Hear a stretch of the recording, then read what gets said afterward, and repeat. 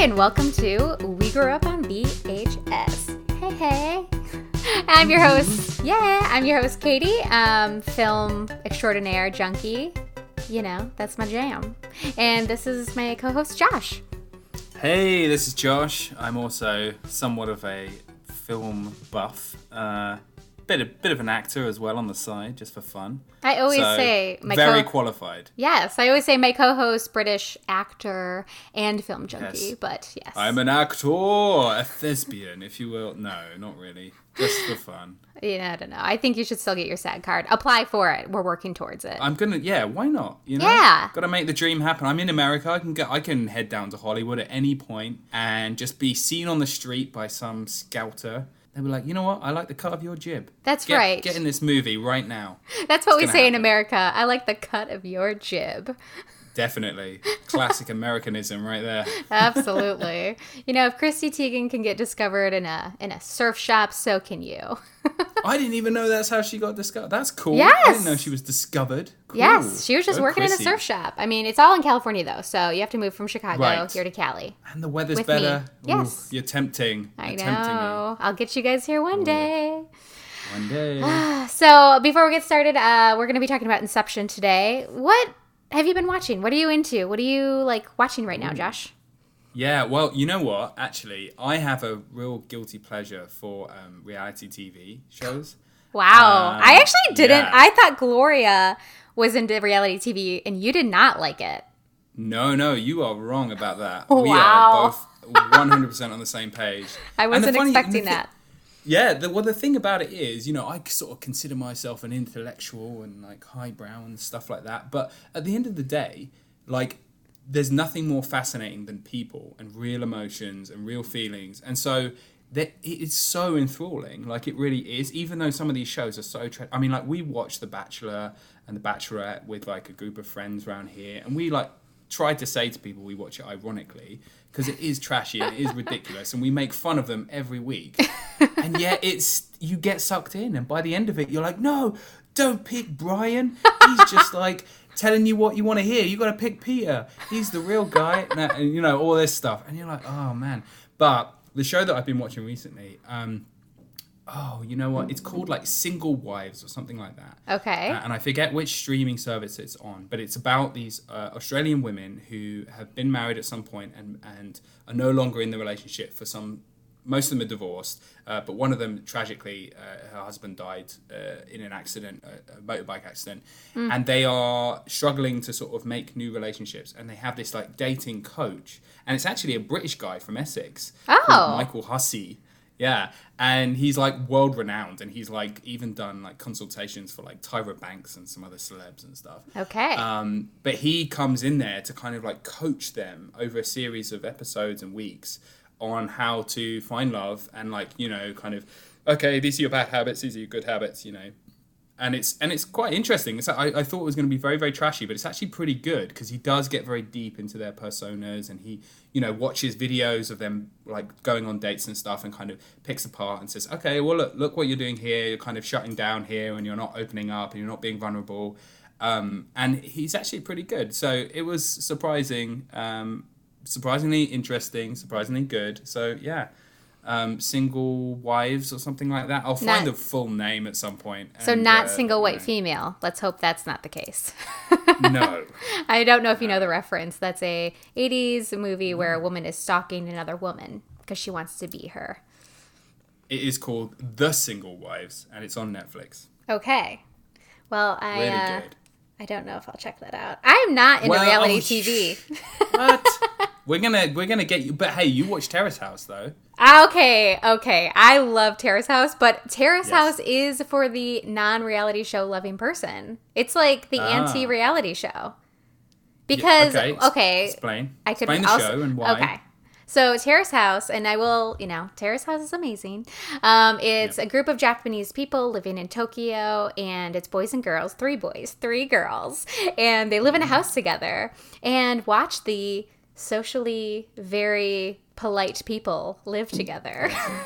Yes. Because that's what it is. It's so not American. It's so not trashy TV. It is, these 19 to 30 something, and mostly it's on the earlier age group of people living together, and they're single for the most part, and they're trying to just start their career, become better at what they are doing for their living, going to school, and in the meantime also maybe trying to date. It is, everyone's polite. They have manners. Yeah. They are like miles ahead of any 25-year-old kid that lives in America right now. It's a lot of them, not all of them, but carry on. Yeah, there are some that are just a little bit young, but that's, that's fine. But it's just, I really like that show just because it's so, when they get in the house, everyone kind of comes in and says, hi, I'm, gosh, what are some of their names that are even in the show? Oh, I don't know. David knows them like off the top of their head. I call them like yes. I don't know. I call them like Taps and Barista, and like I know them by their nicknames because of like the kind of Taps was a tap dancer, Barista worked in a coffee shop. So they just come in, they say their name, they say their age, they bow, and then they just explain what their goals are in life, and then they just sit and wait, and then they wait for everyone to arrive, and then they all very politely look at their house and the rooms. It's just, you're absolutely right. It's a real like slice of life of Japanese culture, and it's like real Japanese culture, not just like stereotypes that you might see in movies. So they, like you said, they're very polite, but then in some ways they're very like forward in ways that we aren't. Like sometimes a new housemate comes in and they're like, first question, so what kind of guy are you into or girl are you into, depending on the gender? And it's like, wow, really? They just sat down and that's the first question. I mean, I know the show is premised on like potentially going on dates and romance and stuff, but that is blunt, you know? So it just depends on the situation and the context, like how they differ. But it's fascinating for that reason. Yeah, it's just they're always trying to find like the man of their dreams, or the girl of their dreams. But I don't know. They just kind of work together to find that and see like, what do you like? Are they tall? Are they this? Are they that? That's a fun one for me. It is, and it's also on Netflix, so check that one out. Yes. But is there anything else you've been watching recently that you can recommend? Not really. I will have to say, I have not been watching a lot. I've been reading a lot more. Nice. But I will have to say, if we're watching anything, it would be Space Force with Steve Carell. Ooh. It's okay. In the beginning, I really liked it. That. Yeah, in the beginning, I really liked it. And in the middle, they've started to make really dumb decisions. Kind of like Will Ferrell comedy, like a monkey and a husky in the space thing. Oh, I watched a part of that episode and it was so bad. It's disappointing. Was what turned me off. Yeah. And actually I referenced it last week in our episode where the Steve Carell has a daughter who's supposed to be 16 years old and she's played by a 26-year-old, which drives me insane because she's acting like a 16-year-old but she looks older, so you're just like, grow up. Yeah. So, and then, they're just making really silly decisions, and it's just, I thought it could be a little bit more of a smart humor, but it's kind of turning into a little bit of a dumber humor show. But, and I'm now watching Schitt's Creek, which everyone told me to watch forever.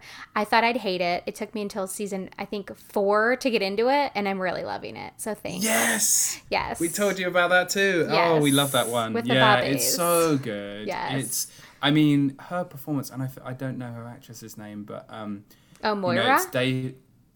Moira's amazing. Yeah, I mean, all of their performances are amazing, but I'm thinking of the sister as well. Oh, Alexis. Alexis, that's it. And she's like, ooh, David, all the time. Yes. Ew, David.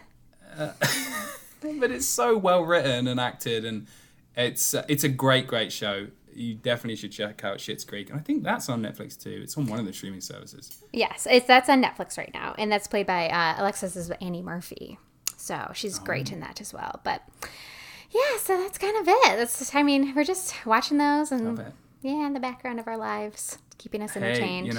I'm always up for some good TV. But how about this Inception? I mean, it's like years and years old now. I want to say it's like maybe 2012 or something like that. It's probably like at least 8 years old. And I think it still holds up. I mean, personally, I remember watching this in the movie theaters, and I was like blown away. I thought this was an incredible movie. What about you? I love this movie. It's a 2010 Christopher Nolan film, and I absolutely, I think this is like the third or fourth time I've watched this movie. So I really enjoy this one a lot. This one, it's like a sci-fi action, which when I read that description, I just kind of thought of it as an action movie. I didn't even think of it as being sci-fi. So, But funny enough, I don't know if you knew this movie was actually written by Christopher Nolan as well. So it's written and directed. Wow. And he started this movie. It was supposed to be a horror movie. What? Yeah, which is probably why I like it so much. Me and my horror. I guess you got some tones in there. Yeah, I can kind of see it. Wow, I didn't know that.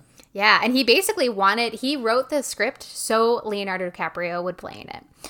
So, like the whole thing is almost written around Leonardo because Christopher Nolan wanted to work with him for so many years.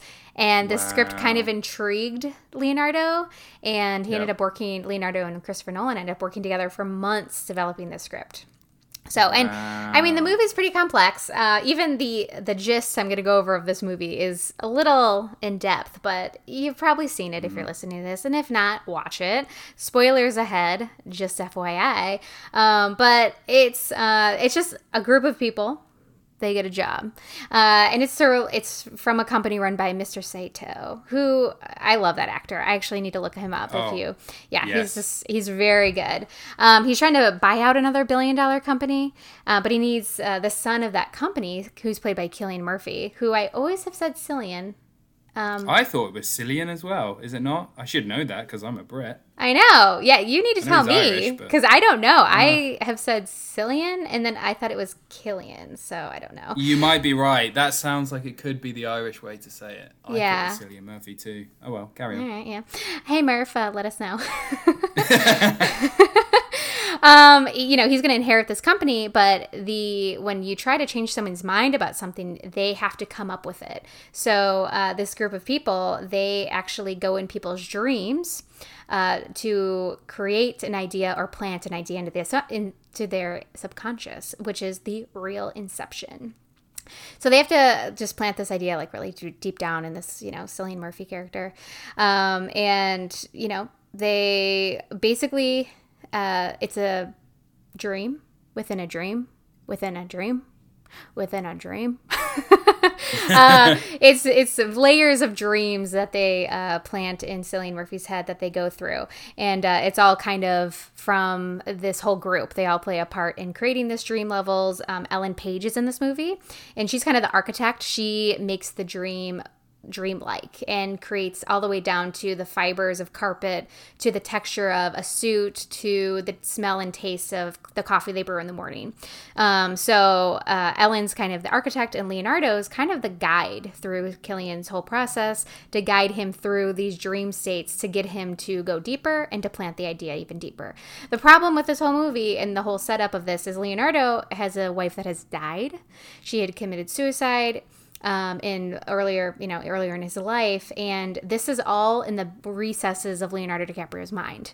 His wife is kind of in the background, just like Lane. She's in the recesses of his brain, and she's risking the whole thing because she's such a powerful memory for him. It actually could make Leonardo go mad and ruin this whole dream, all the layers of dream state that they're in. So it's kind of crazy. I got chills just talking about it. Yeah, it's crazy. It almost reminds me a bit of some kind of like an Ocean's 11 type thing. Like each character has their role. The architect, which is Ellen, the forger, which is Tom Hardy's character, the chemist.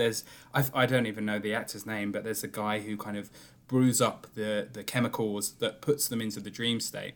That's where kind of the sci-fi element comes in, is this weird device they have that has these chemicals in it that can put people into these dreams, and then they can kind of put them into multiple layered dreams where they kind of go into a dream, and then in that dream they put them into another dream, and in that dream they put them into another dream, and that's where it really starts to get mind-bending, because it's part of the enjoyment of this movie is how complex it is. You know, they kind of talk about mazes and puzzles throughout the movie, and these dreams are like those mazes. And, you know, it's so intricate, and I think that's kind of what pulls you along through the movie. It's just like, there's a lot to take in. I feel like it was like almost like 50 minutes in, and they were still like setting up like the rules of how the dream world works, and like if you die in the dream world, usually you wake up, and then like you get into this big heist that they're doing to kind of like change Cillian Murphy's mind, and they're like, no, the rules have changed. If you die in this dream, you go into limbo, which is like unstructured dream space, and you're like, whoa, wait, you're changing the rules on me. What's going on? Have you ever thought about like when you were sleeping and you kind of have that jolt where it wakes you up like you're falling, and that's your body doing that to you. And it's almost like in these dream states, they can make that happen with like these totems they have, or they can actually like create a outside force to feel like that falling feeling to wake them up. They have to do that a lot in this movie, that falling feeling. And to do that, and actually in this movie, they don't use a lot of CGI. In this movie, he really did not want to use a lot. So to create that falling feeling for them to wake up, in the movie, they create these scenes where they're literally falling.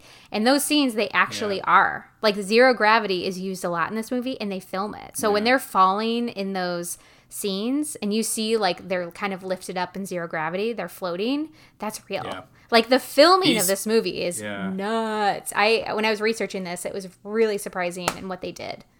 It's crazy. And Nolan is sort of now famous for that, because he likes to try and like not use too much CGI. I mean, some of his films he's had to, like Interstellar, like it's hard not to use a lot of CGI in that movie, because it's like a lot set in space and different planets and things. Right. But you know, in this movie it was very much, you know, he came up with these crazy elaborate sets, like you said, to create some of the visual effects you see, and they're so compelling. You know, it's like everyone, and especially, you know, back in 2010, you can sort of tell when something's CGI. Even today, I can tell when certain scenes are CGI.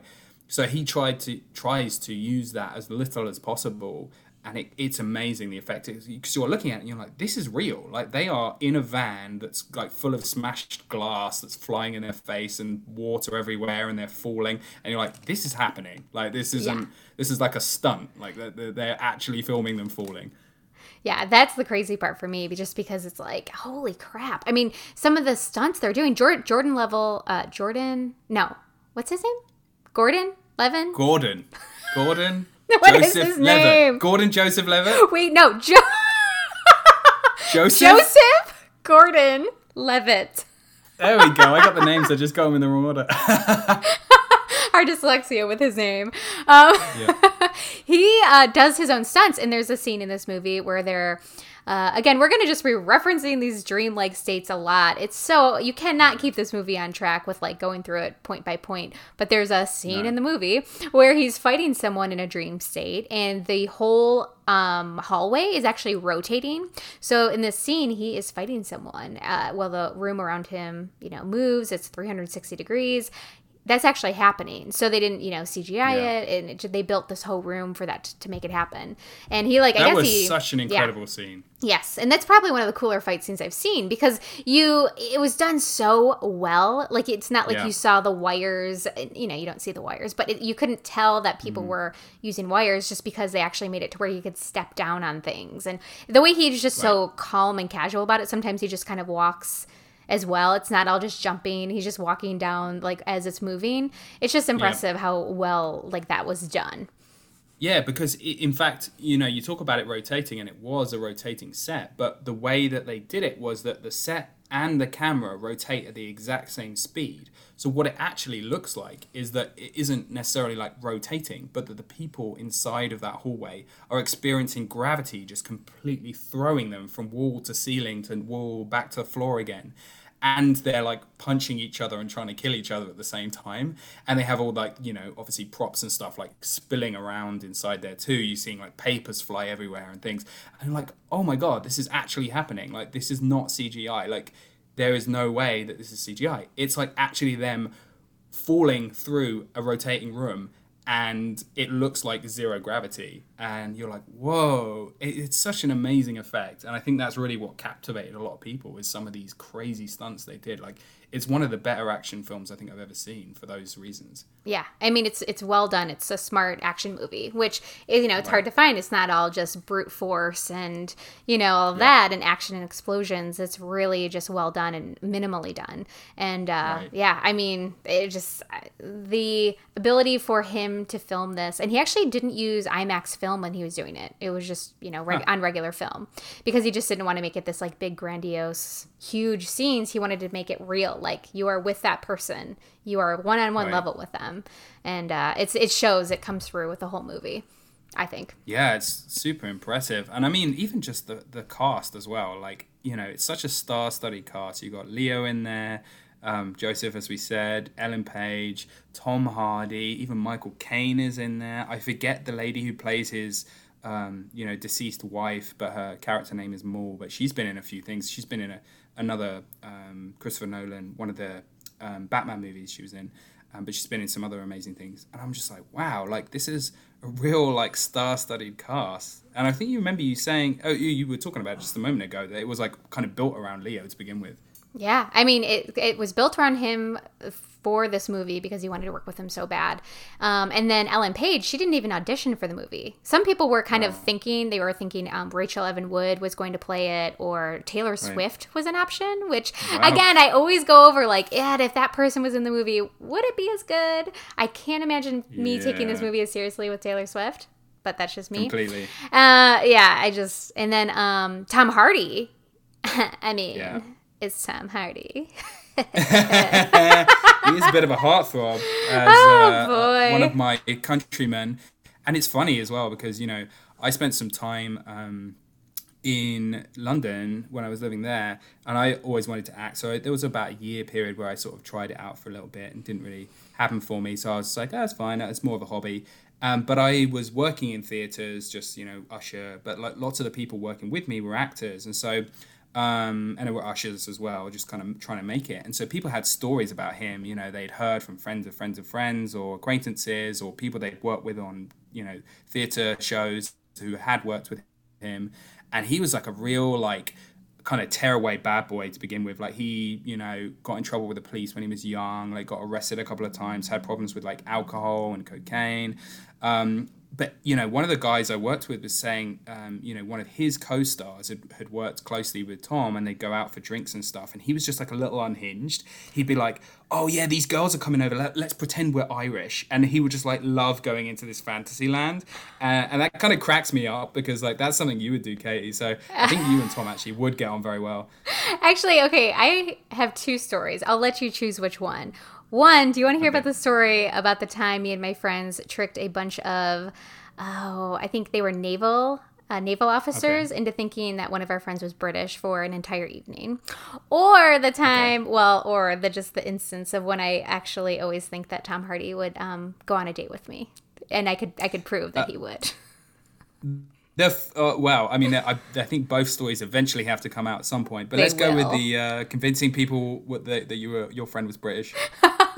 Oh, Lord. Okay, so girls' trip, circa a few years ago. I never know dates. We go out to Orlando. One of our girlfriends in the group started working for Disney. So we go out to Orlando, Florida. There's 4 of us, and we go out drinking for the night. And on the way to the bar, we actually, and this is for Josh's reference, Jenna, Shannon, Heather, and I. A great group of friends, I know. So we go out for the evening, and on the way there, Jenna she's just a very fun, outgoing person. She just started doing like a couple of different accents. And so I dared her to speak in a British accent the entire evening, because she has a very good British accent. I vaguely, I mean, I could be wrong, but I sent you a video or 100%, audio. And I remember it. Yes! I remember it well. It was amazing. You sent me her doing the accent in front of them, being like, haha, she's joking around. Yes! Okay, I'm glad you remember that. So yeah, I actually sent Josh a video of her doing this accent because I wanted him to see, like, do you think she's British? Like, doesn't she have a good accent? Right. Anywho, we go to the bar and she's like, all right, I'll take the dare. I'm going to just pretend I'm British the entire evening. So we're at the bar. We run into these group of guys. They end up being I think they were in the Navy or military of some sort. And they were just out for the night. And Jenna, of course, was British the entire time. And they had tons of questions for her. They kept saying like, oh, say, British things like Cheerio and cup of tea and bottle. Yes. Like, oh yeah, legit, just words. So end of the night is coming around. The bar is closing and we leave. And one of the girls in the group kind of notices a group of guys that have followed us from the bar. And were following us to the taxi service, and they were kind of being shady, so we actually just jumped in the car with the Navy group. Now, there was another female, or there was 2 females in that group, so it wasn't just guys. It was other females with them. I felt pretty safe with them and safer than the shady people that were following us. So we go back to their hotel room and, as one does from the bar, meeting strangers. Right. I don't advise people do that. But we were without many options. So we get to the place and Jenna's still acting like she has a British accent. And they are just asking her to say many things or asking her about great old London and Britain, hee-ho, cheerio, crap. What are crumpets? Yeah. Yes, exactly. Like and they kept making her asking her to say like, hey, I love the Super Bowl. Can you say like, I love the Super Bowl, football's cool? And she'd like have a hard time saying that in a quote unquote American accent, even though again, she's grew up in Michigan. So by the end, we've been drinking. One of my friends has a bad case of Catholic guilt. So she starts going off and like says, you guys, I can't lie anymore. I can't do this. I can't lie anymore. Which then in turn makes the military people very concerned because all they hear is, you guys are lying to us? What are you lying to us about? And immediately the tension rises in the room. We basically just say, yep, I think this girl's having some problems, but we're not lying about anything. We need to go and get out of here. Oh my God. Yes. As, the boys were very nice and kind. One of us actually walked us down to wait for the taxi with us. We then in turn told them the lie was Jenna's not British. We've been lying to you the entire time. Bye! And we went off our merry way. And the memory lives on. That's hilarious. And it's very you. I mean, you love playing these sorts of pranks all the time. I mean, you've pranked me numerous times and many of your friends and partner and, It's a common theme that you like to just play with people and have these funny pranks and all the time. Pull the wool over people's lives, and it's all harmless fun. So I'm not surprised that you and your friends got up to this trickery. There are many more stories to come, but that's just one of the many times I'd like to prank. Well, I like to incept. Well. Yes, I mean, in the meantime, Tom Hardy is just a bad boy, and I thought for a while when I was single, I knew like. Tom Hardy, if I met him at a party, I bet I could convince him to go on a date with me. And I would play it so cool. I mean, so cool. He would have. David's listening to this and is like, "What are you talking about?" I'm a happily married woman, but when I was single, yes, of course I can date Tom Hardy. Right. I didn't even live in LA at the time. I'm in California now, and I would have had to have lived in California in this whole scenario. But I was for sure. I mean, a Midwestern girl from Michigan at the time was going to go on a date with Tom Hardy, and he would think I was so cool. I know it. I just know it. So they didn't film this movie in Michigan. Is that what you're telling me? Is this why this didn't happen? No, it did not. It didn't happen, and I don't know if it ever will. But I don't even know where this movie was filmed. No, I don't either. But it's lots of cityscapes for a lot of it, and it's very mind bending. I think that's one of the things you always think about Inception. Like it's a lot to take in, and your mind is running, and it felt like part of that intrigue and that constant like adding new layers and new things to understand, I feel like keeps you gripped because I was, like I said, it took them like 50 minutes to set the whole premise up and how all this all works. And yet it felt like 15 minutes. Like I was like, wait, I've been watching this for like an hour? Like it doesn't feel like it at all. Like it's a 2.5 hour movie. And I'm like, this is going by like breakneck pace. It was crazy. Yeah, it flies by. I mean, when they are setting it all up, I think it's really interesting how they bring in Ellen Page's character. So she's actually a college student, and they're trying to find somebody to become an architect of these dreams. And she's an architect student, and she's a dream builder, let's say. So she actually takes these... she's able to manipulate buildings and cityways and walkways in dreams to kind of make somebody feel like they're still dreaming. Because we all know dreams are weird. They're messed up. Like, you can fly, Yeah. or you can, like, all of a sudden you can be in a car, then the next second you're swimming under the water. Like, it's in your head to decide what's going on in your dream. So I think it's interesting when she comes in, and I forget, doesn't she kind of tell Leonardo, or isn't it kind of the premise, like, the person who you're going into their dream, that dictates what kind of level or like a kind of dream they'll have, things that will pop up? Kind of. Yeah, I mean, obviously, you're building on the subconscious of the person. The person's subconscious is in the dream, and that's one of the interesting parts of it, is that the people in the dream are the person's subconscious, and they kind of end up acting like white blood cells, and will like start to notice that something's wrong and like try and attack the people who have infiltrated their person's mind.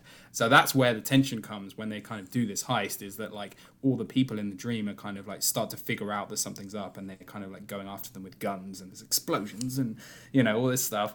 But she, as the architect, is building the world that it inhabits, and she kind of makes it maze-like, and that's to try kind of trick the person's subconscious, so that the subconscious projections that you see in the dream aren't going to come after you as quickly. Oh, okay, that's right. I remember. Yeah, I get that now. That's why, because what happens is your body and your mind will kind of notice something's awry when these people are in there. So that's what she's doing to make each dream the most realistic and the most comparable to the person in their dream. Because with Cillian Murphy, they have to like do a ton of research about him. It's like basically he's the son of this multi-billionaire's company. So he's right. And they're trying to convince Cillian Murphy in a dream state, in a very, very deep dream state, to change his subconscious, to basically change his relationship and view of his father. Yeah. Right? I mean, that's the crazy. It's like deep. It's very deep. So they have to do a ton of research. And even in the dreamlike states, they're using people from his real life to kind of come in and try to like trick him into thinking the first dream is he's actually thinking this is still real life. Right? So real people from his life are coming in and saying like, your father, this, it's a close family friend trying to convince him of things. And then the next step, it's like it goes then deeper into dreams, and that's where Leonardo pops up, where he tries to change things up. But it's crazy, the minutia of how many things in the dreams and the layers they have to go into to make it real for that person. So I don't know. It's just, that's where I kind of get lost a little bit. Did you ever feel like lost when they were going through the dream states of like, where are they? What layer are they in? I probably did the first time I ever watched it, but I'm definitely one of those people that loves kind of like a little puzzle for my mind. No. And this movie is definitely that kind of person. Yes. Kind of setup. And so for me, it was like, oh, okay, I love this, and it keeps me really engaged. And so the second time, it really starts to stick. You're like, okay, because this is probably only the second time I've seen it. But I was like, yeah, no, this all makes sense. There's a limbo state. If you go super, super deep into your dreams, you're going to be stuck in limbo for a long time. They have all these rules about how if you go deeper and deeper into like dream upon dream upon dream, the time lag is like much bigger. So like in the deepest level is like 80 years, despite 5 minutes occurring in the real world. But it's amazing that they pulled something like this off, and yet it somehow doesn't feel too confusing. There are definitely confusing moments, but somehow it all works. I think Nolan's just a massive master, and you look at some of his other works, and he just keeps putting out like hit after hit, or at least from my perspective. Like, I loved Interstellar as a movie. I thought it was excellent, so interesting, and the use of music that always comes through in his movies. I don't know how you felt about the music in this movie, but I thought it was amazing. There was always this like high energy, like action, and it was just, it gets your heart racing, and like big brass booming at the action scenes and stuff. Somehow he weaves it all together so well. Like, he is such a good director. He's honestly, I think, up there as one of the best. I don't know if you've seen too many of his other movies at all, have you? I mean, I know of The Dark Knight. Of course. Yes, that's like the most popular one. I read, didn't he do Insomnia? I want to say that's with Robin Williams. Good question. Because that's what I read. He came off of Insomnia, the movie, and then maybe. I'm having a look now. Yeah, it was him. Yeah. 100% him. Yeah. So Yeah, I've not seen that one. Oh, okay. Who is in this one? Yeah, Robin Williams, Al Pacino, Hilary Swank. I don't know. That's actually when he came off of this movie, Insomnia. He actually wanted to make Inception. And again, that's why it was supposed to be kind of a horror movie, because he was going down that path. Yes. Yeah. And that actually has really good reviews on that one. Insomnia is a good movie if you haven't watched it. It's... it's not a big booming action movie, but again, he does really big movie, or he does movies and makes them feel intimate, but they're so grand. So obviously The Dark Knight, that's a big booming action movie. It's grand. It's filmed in IMAX, but Insomnia in this movie, gosh, even this movie, it's a big movie, but it doesn't feel overwhelming, and it's not confusing. Like you said, it is very layered and very deep, but it doesn't get to that, like, wait, where am I? What's going on? Where I'm lost. I never felt that even watching it the first time.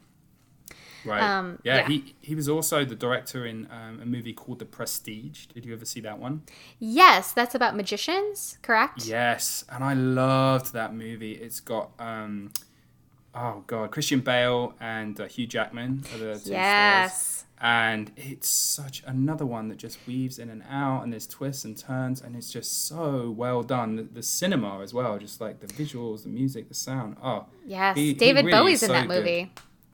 Yes. Yeah, and Nikola Tesla. Yes, that was intense. And Scar Johansson, our favorite. Yeah, she's in that one too. Love Scar. Scar.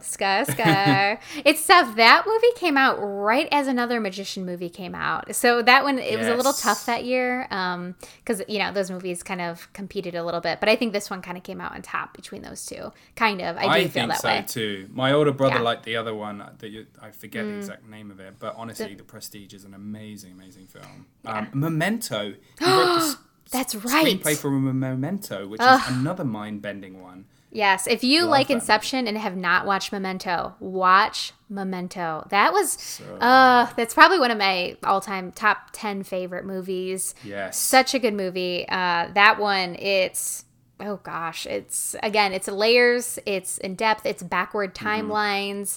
You're not confused at any point. And it's pretty much like almost one room. There's not very much traveling around in that one. It's a smaller film, but wow, that's one of my favorites. Absolutely.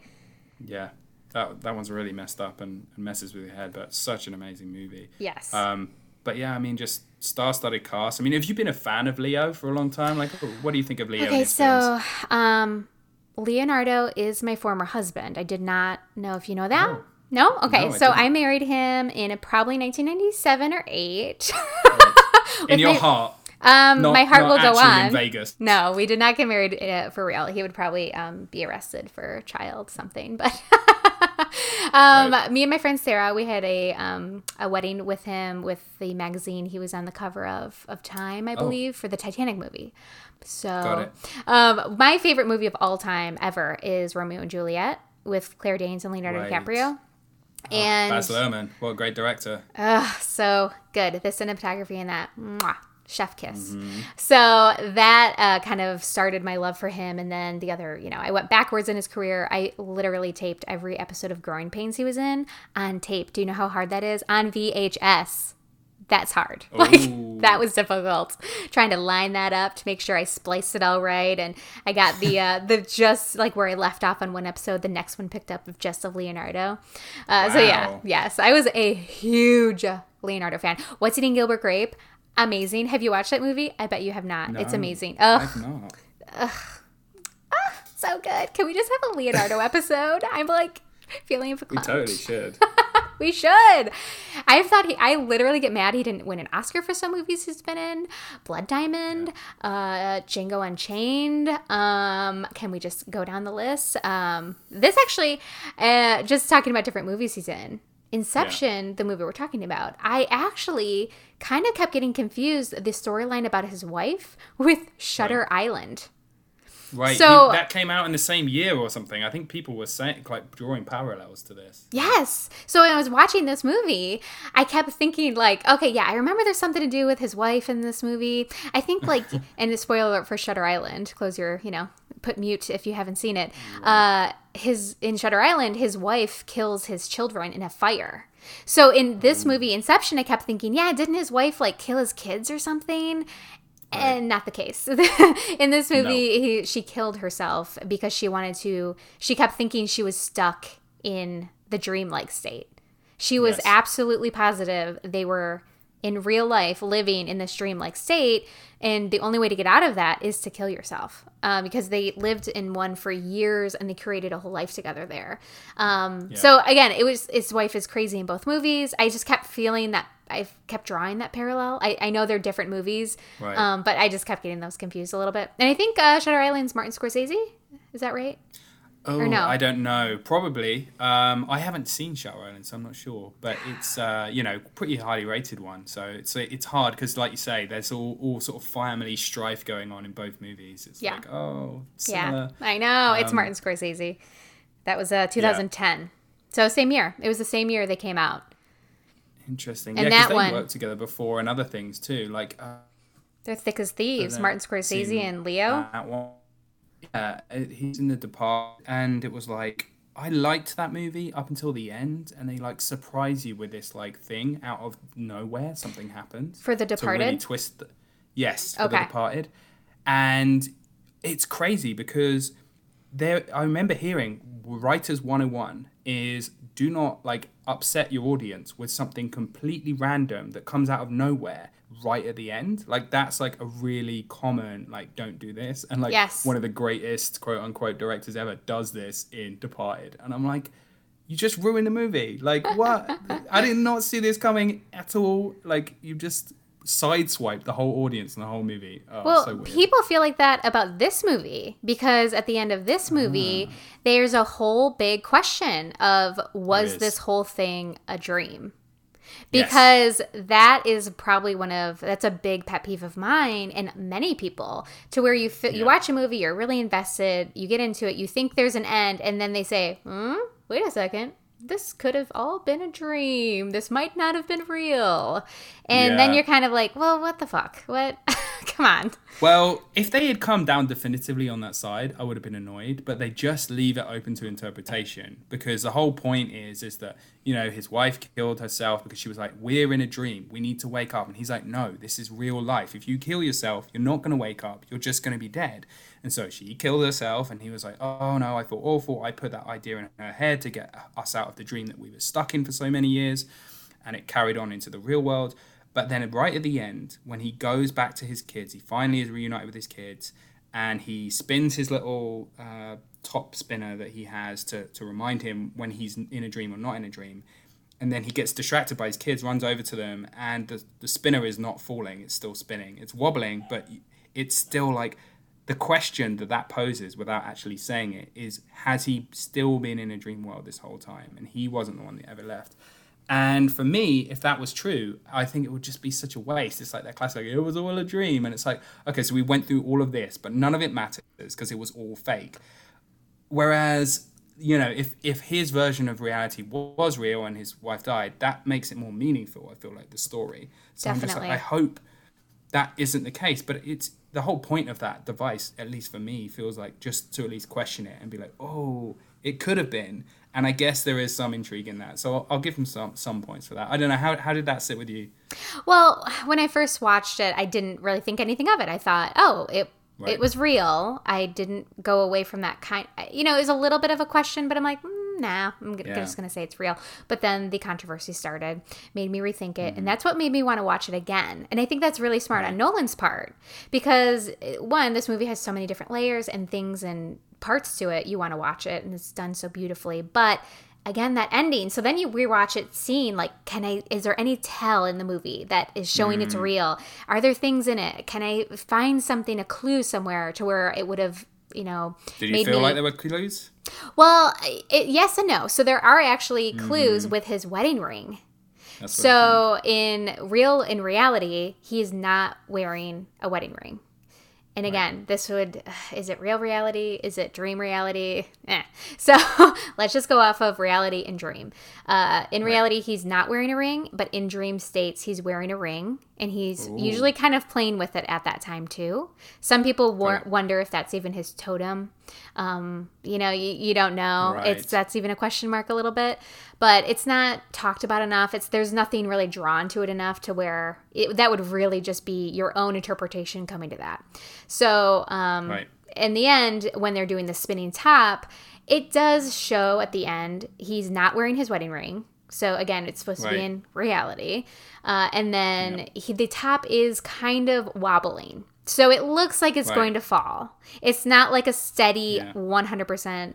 I mean, that's just what I'm going to tell myself, because if it's a damn dream, I'm going to be mad. No. I mean, I'm just going to tell myself. It's just, it's wobbling. It looks like it's going to fall. I'm the same way. Yeah. But they have a few quotes as well. I remember Michael Caine being like, he literally says to Cobb, like, come back to reality. But he's talking about like how impossible, the job is or something. But it's like a hint. It's like, hey, come back to reality. You're dreaming. And, Saito, the Japanese billionaire guy who's hired him, is often saying things like, you're going to be alone and full of regret, things like this. And so that feels like a hint too. It's like, you're going to be alone, full of regret if you don't wake up. So it definitely, Nolan seems to have dropped hints throughout the movie that this could be the case, but I think it's meant to be ambiguous. And I am with you 100%. I want to believe that this was not a dream and this was all for something. Yeah, same here. That's what I'm going to go with. Love it. What about Ellen Page? Have you been a fan of Ellen and her work? She's all right in this movie. She serves a purpose, I feel. Yeah, she serves a purpose or whatever. No, I'm kidding. She's fine. She does not fall in the category of movies I tend to watch. So again, It's a little bit more of that indie artsy films. What was the movie she was in where she was pregnant? Juno. Okay. With Michael Cera. Yep. Yeah. Okay, Michael Cera, my favorite. Arrested Development. Best show of television of all time. Fight me on it. Come at me. I don't care. I will fight you. Maybe not the later seasons? Yeah, okay. The latest seasons, the seasons I was in, thank you. Not the best, but we're working on it. We're getting there. We are talking about a movie. Wait, you were in them? Were you an extra or something? I may have snuck on the set of the filming of Arrested Development. Did you just see them filming and sneak in? Is that how it worked? I just moved to California, and Arrested Development is my favorite TV show. So I actually read just randomly, because if anything's written about Arrested Development, my phone tells me. I saw they were actually filming in Long Beach, and that is not too far from where I live. So I drove up there thinking, I can just watch them film it. I'll probably just stand behind a barricade, no big deal. Yeah. So I pull up, park my car, and I did go in with my sneaky little sneak. Pranky pranks pants on, because I actually did my hair, my makeup, and I wore neutral clothes and all of that. So I kind of if I could sneak in on the set, I would. And I am all about sneaking into places, just FYI. So nice. I just walked up, and they had no barricades, no security, which is kind of scary for the actors. Let's protect those actors out there, people. And I just stood there, and I was kind of picked up a flag, which was a prop. Again, never been on a TV show set. I had no idea what I was doing. And I just started talking to these other people, thinking they're watching as well. I don't know. And she said, "Oh, are you walking with me in this scene?" And I said, Yes, I am." That's so good. That's so you. Yes. That's so you.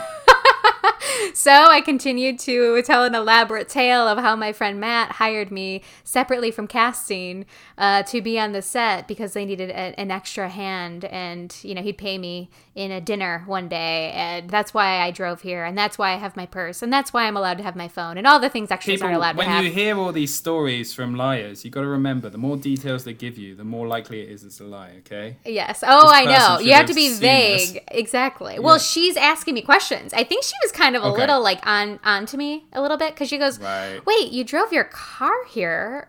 Why weren't you on the bus with us?" So I had to keep answering questions on the spot. Okay. Wow, you got deep into this lie. Oh yeah. I mean, I almost had to pull up my friend Matt's info. Yes, he works for the television and news crew or news people at Netflix, because I have a friend in LA, Matt, who really does work with Netflix and all of that. So I was ready to have him on speed dial, and hopefully he'd be on my side when I called him. if needed. But yeah, so you can Wow. actually see me in scenes. I will, on our Instagram, We Grew Up on VHS podcasts, I will post a photo of me in the episode of Arrested Development in the Oh background. my god, that's so good. Your sneaky sneaks actually got you on the show. That's so Yes, good. it, and that's my favorite television show. So it was actually like a very big moment for me.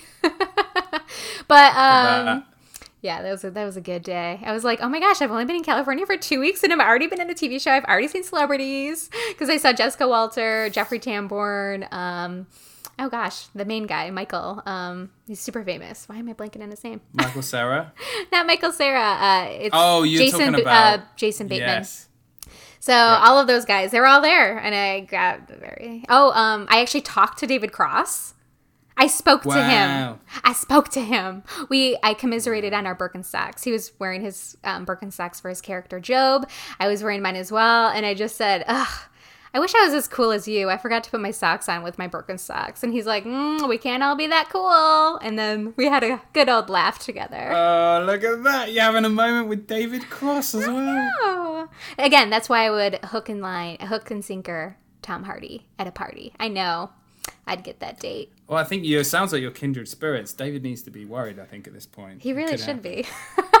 Honestly, if like Tom Hardy was at a party, I'd be like, David, I just have to do this to see if I can do it, okay? It means nothing to me. Hold my ring. Everyone's be got back. their celebrity list of people they can hook up with, right? Anyway, Yeah. Ever since I saw him in Peaky Blinders. Whoo boy. So Tom Hardy and Cillian Murphy actually worked together in Peaky Blinders. And actually, Cillian Murphy is like one of my favorite all-time actors too, Crush as well. He's so good. Yeah, 28 Days Later, Peaky So good. Blinders, some Yes. of the Batman movies with Nolan as well. Oh, Yeah. so good. He was in a movie where he played, actually that would be a really good movie for us to watch at some point. Maybe Yeah. we'll do like another drag, transgendered, pansexual Love it. episode where he's in it and he plays a beautiful woman. So Wow, he's I'll a look beautiful that up. man, so I can imagine he could pull that off too. Yeah, he is. Yeah. Yeah, he's Jealous. gorgeous. I know. But yeah, I actually had a bit of a crush back in the day on Ellen Page, so I was a big fan. Really? Of her in Juno, but also Hard. This was like one of her first movies. She was in this movie called Hard Candy. You ever seen that? Oh, that sounds so familiar. I don't think I've seen it. So I'm thinking of it Jawbreaker. basically the whole premise of the movie is that there's this pedophile, right, heavy stuff, who is targeting her, but she goes back to his place. He offers her a drink, whatever. He gets knocked out and unconscious. He wakes up. She's tied him down, and she was a friend of someone that he had captured and murdered, and she had actually targeted him. And she does all these like gruesome surgeries on him and stuff, and ends up like torturing him for the whole movie. And she's like 15, and she like looks it. I don't know if she was actually 15 at the time. I think she might have been. I'll have to look that up. But it was like, whoa. And it's a really good movie, actually. It's pretty, gruesome and like deep and stuff. But it's, it's getting one over on a pedophile. So it's kind of cathartic at the same time. It's a crazy but awesome movie. Yes, I actually have seen that. Patrick Wilson's in that one. Yes, And yeah, he's the pedophile. That one's very good. I really like that one. And it's, when you said the title, I couldn't put it together, but when you started Right. describing it, that one's messed up, but that's a good one to watch for revenge Yes. on the pedo. And I forget the movie that she's in where she's doing the roller derby thing. I forget what it's called now. I have to look it up. But she's in this movie where she's like finding roller derby. Have you heard of this? Yeah, I know Where what you're they- talking about. It's called Whip It. Yes, with Yes. Yeah, the I enjoyed movie. that one. Yeah, 2009, and I actually love roller derby. I've never played. I'm always afraid of like breaking a hand or a Right. wrist. But I think it's a Right. really cool. I actually didn't even see the movie though. Yeah, It's no, like it's Drew actually a really Barrymore. good one. Yeah, no, I enjoyed it, and it's just a chill like indie drama kind of thing. But it's super sweet and amusing, and she's great in it. Yeah, I think we should almost like have our weeks be you make me watch and make me watch an indie movie or artsy thing, and I should just make you watch the cheesiest thing impossible. But we'll think about it in the future. Maybe it'll just be like Yeah. 1 week. I love it. Yeah. I'd be totally down. figured out who Saito is now. It's Ken Watanabe. Oh. And he's been in a few other things. What else has he been in? I haven't got the list up right now, but I found the tricky thing about his character is I couldn't understand a word he was saying. Did you have the same problem? Yes, and actually His accent's really thick. His accent's really thick in this movie. And I've seen him in other things, and I feel like he did not have as strong of an accent, so I don't know if they purposefully did that. But when he's older, he actually stuck in one of his dreams. And again, when we say that, the time is different. So in the real world, it's only been an hour, but in dream world, it's been 40 years. So this isn't dangerous towards him. But in the movie, he is, a very old man who's lived a whole full life, and he's speaking, and he's like has all this old age makeup on. He's in his probably early hundreds, and I can barely understand what he's saying. And he does. Right. There's a key line he says in there that they actually remark and talk about a lot when I was looking this up. But it's again, he's repeating the line he said in another part of the movie. But yeah, I have a very hard time understanding him as well.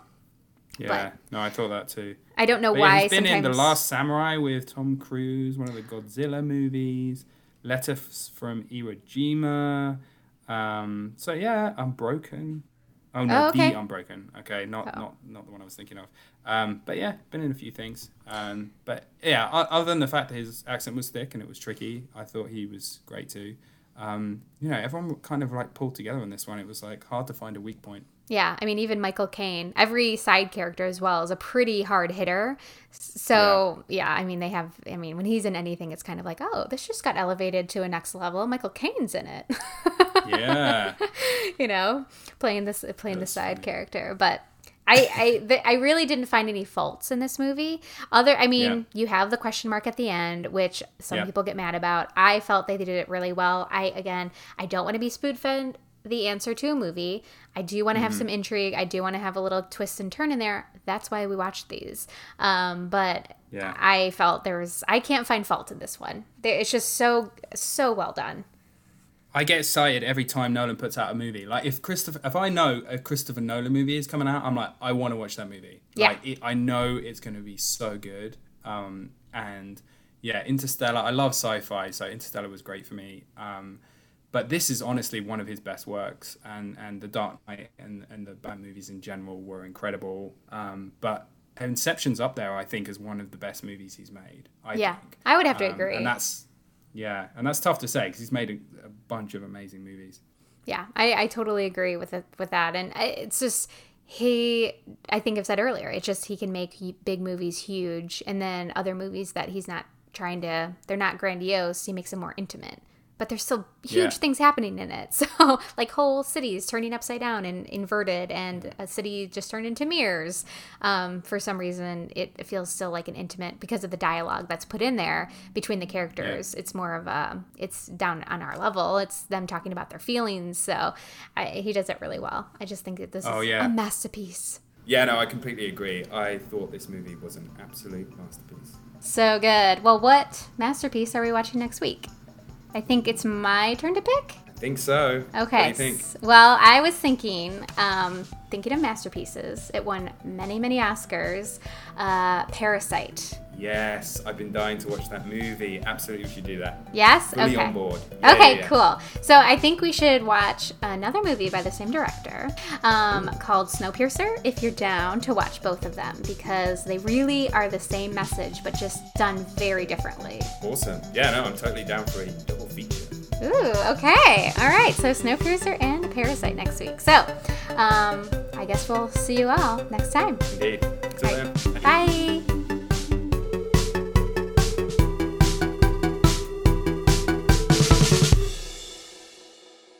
I'm an actor, a thespian, if you will.